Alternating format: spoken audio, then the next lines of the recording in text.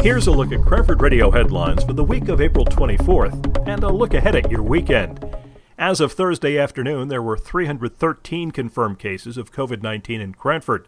Last Thursday, there were 239. 49 Cranford residents have died from the coronavirus. 37 of those who passed were residents living in long-term care facilities in the township.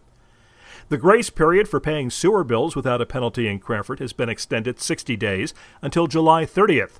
The extension was granted by the Township Committee due to hardships caused by the pandemic.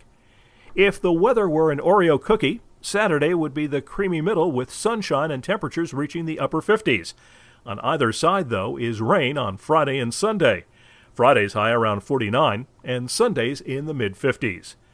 Music and magical acts, bingo, and a scavenger hunt are just a few of the fun activities that have been brought to you on the Virtual Cranford Facebook page.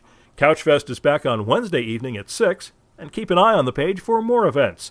News provided by Tap into Cranford. For Cranford Radio, I'm Bernie Wagenblast.